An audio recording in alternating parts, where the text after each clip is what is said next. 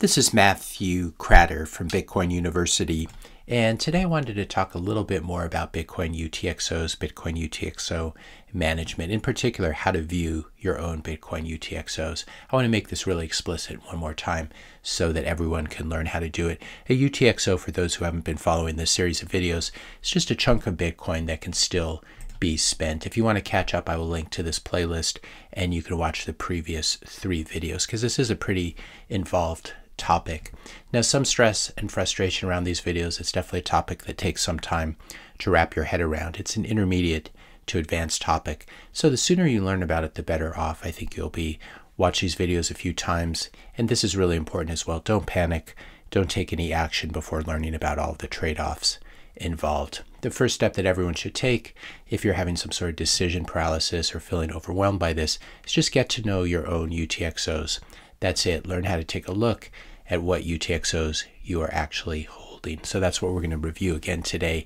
I like using the Sparrow wallet for this. I believe there's a way of doing it inside of Ledger Live or inside of the Trezor suite. But any hardware wallet you have, you can probably connect it to the Sparrow wallet, which is available for laptop or desktop. So the first step is just to download this free software, and I'll put a link in the description notes below. Make sure you're downloading it from the correct site. And if you follow my link, it'll be the correct site, but there are some fake sites that will give you a fake version of the software. So once you install it and open it up, it will look like this. We'll go up here to Preferences.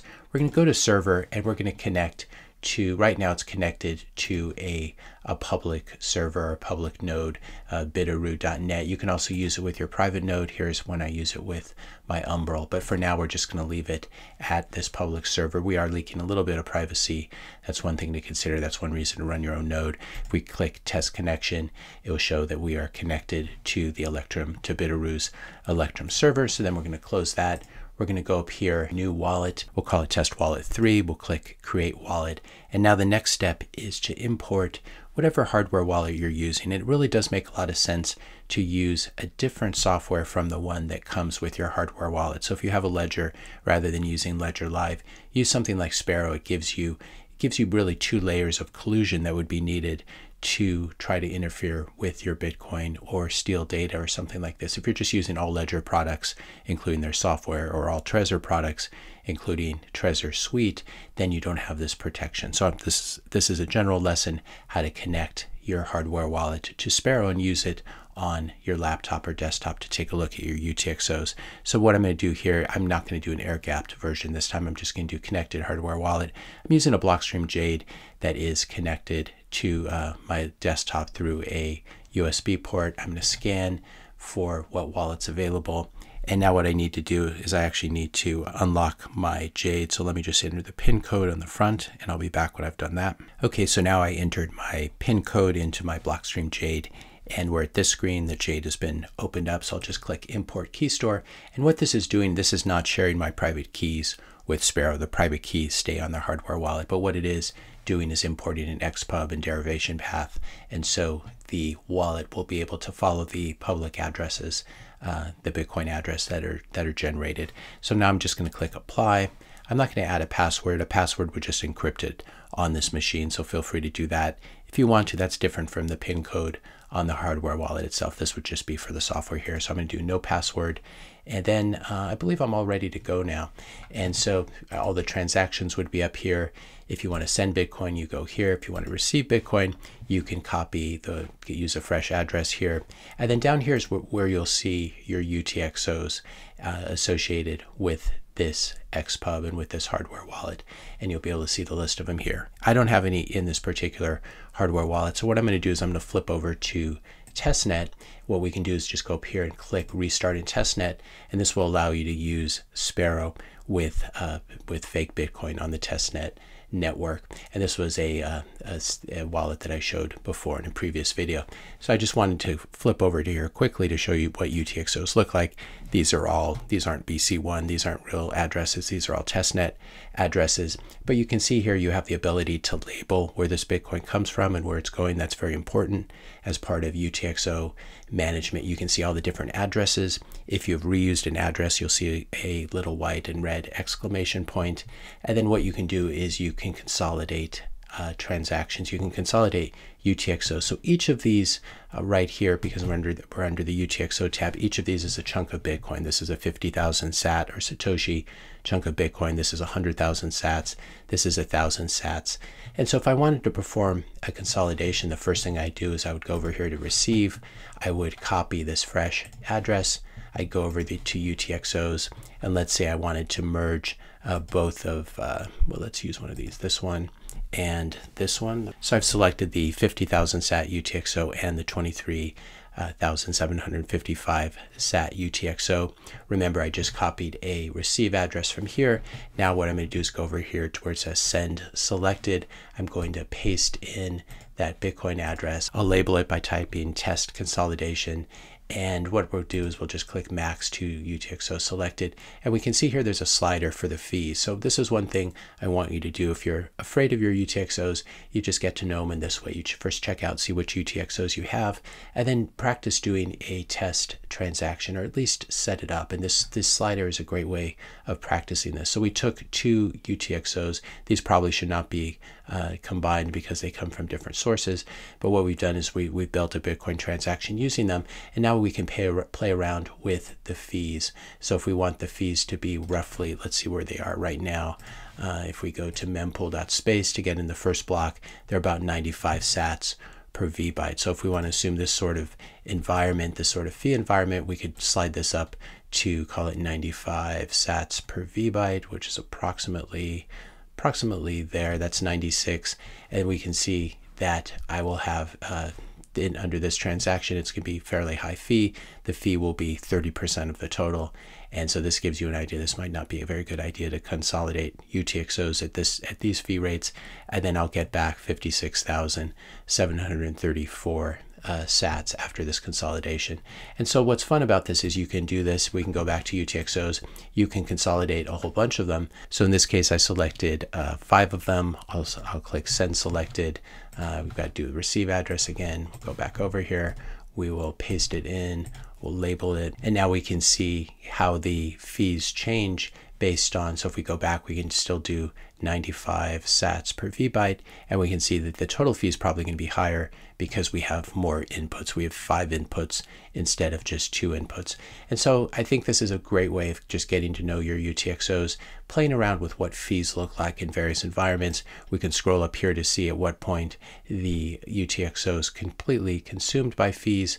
At about 1700 sats per VByte, we've basically burned up all the UTXOs just in terms of their fees. If I wanted to go ahead and do this transaction, what I would do is I would go over here, I would click create transaction, and then I would finalize for signing right here, and then I would just click sign and then broadcast it to the network. And if you're using a hardware wallet, this is actually a software wallet on this testnet, but if you're using a hardware wallet, you would probably need to sign the transaction on the hardware wallet.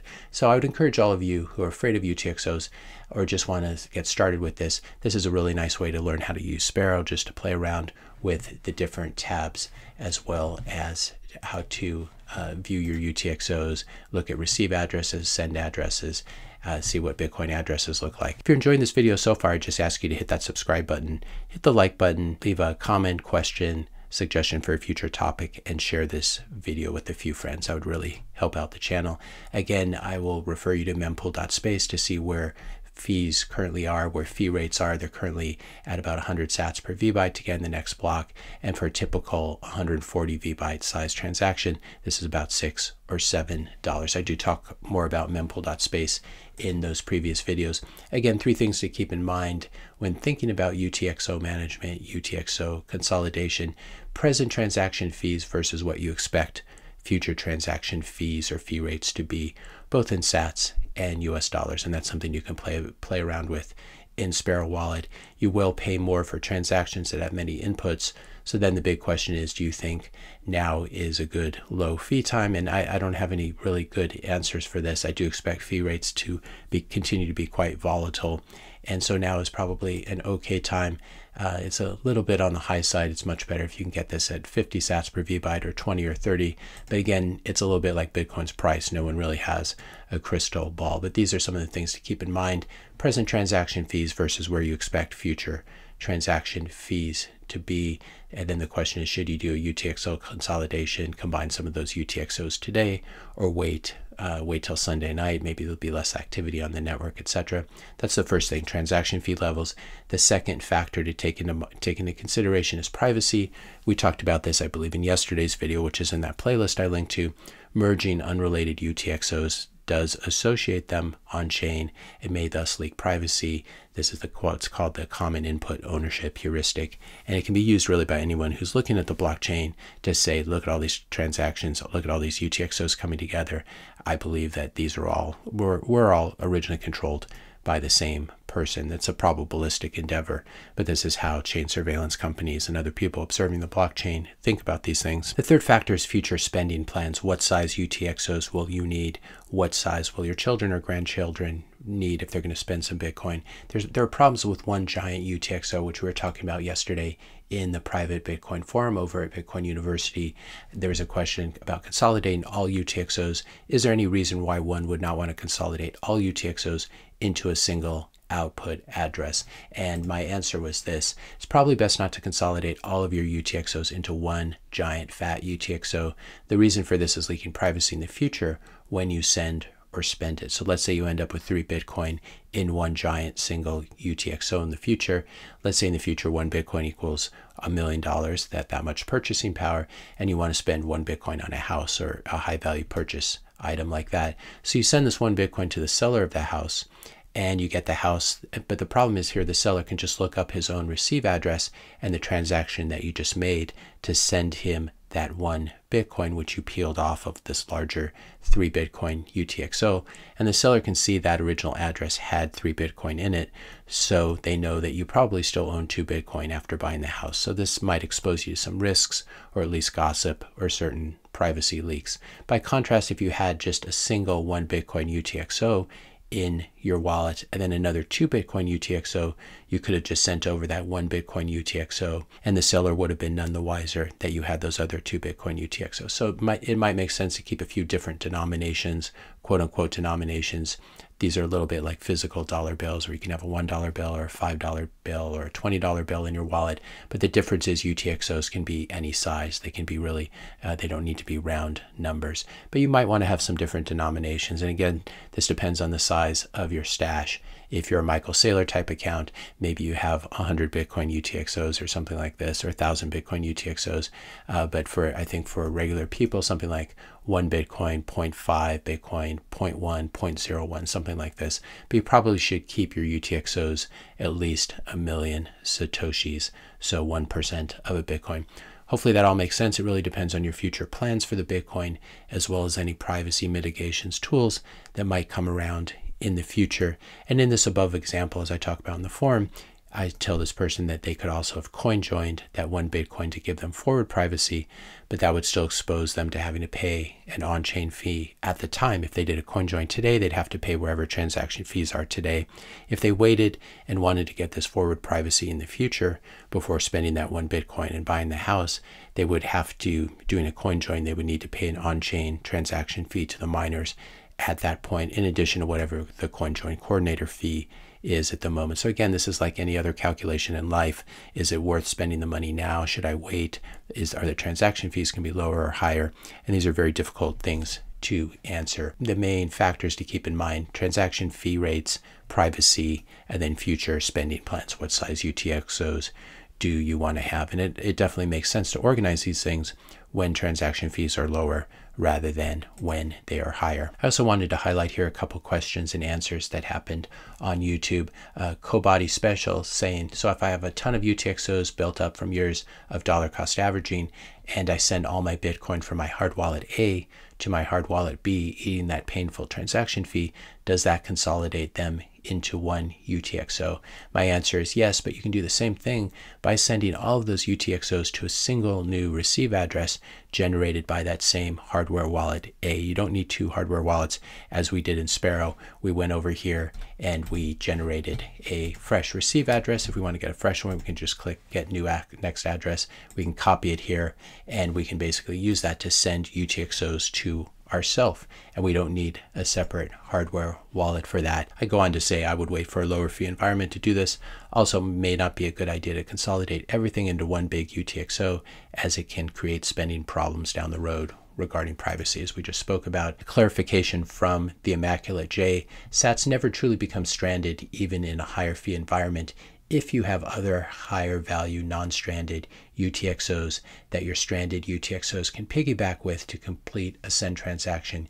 You'll pay a higher fee due to the increased inputs, but it's the way to rescue, unstrand the smaller UTXOs, even in higher fee timeframes environments. So what is the Immaculate J talking about here? I thought it was a really good point, and I'm glad he brought it up, because I was talking about UTXOs being stranded. So for example, we have a 50,000 sat UTXO here, and let's say that transaction fees move up close to 50,000 sats. Maybe even if they're 10 or 20,000 sats, that's still a 20 or 40% transaction fee, which is way too high.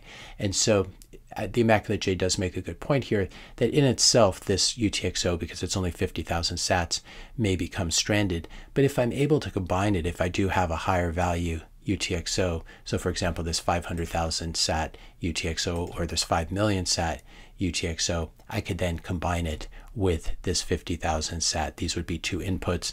So what I would do in this case, if I had this higher value UTXO, I would just select both of them and then click Send Selected. And so in this case, this UTXO would not be stranded. But what I was talking about in that video is if you only had a 50,000 sat UTXO and you didn't have a higher value UTXO to pair with it. But I think one of the ways of answering these questions is, again, you just get your hands dirty working with Sparrow and playing around with this, combining UTXOs and seeing how it works and getting a feel for the fees. At the end of yesterday's video, I also talked about moving maybe some of your sats, moving them to Lightning for future spending. And there were a bunch of questions about the Moon wallet. What about the Moon wallet? Isn't it non-KYC and you can use Lightning? My response is not a good wallet in a high fee environment, because every Lightning transaction does a transaction on the base layer.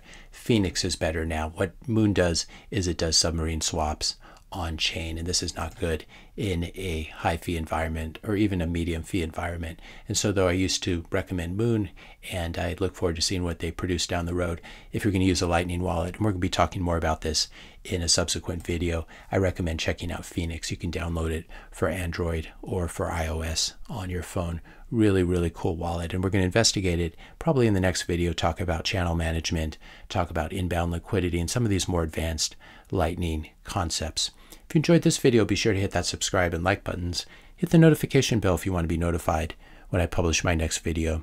And let me know your questions and comments in the comment section below. Thanks a lot for watching, and I'll see you in the next video.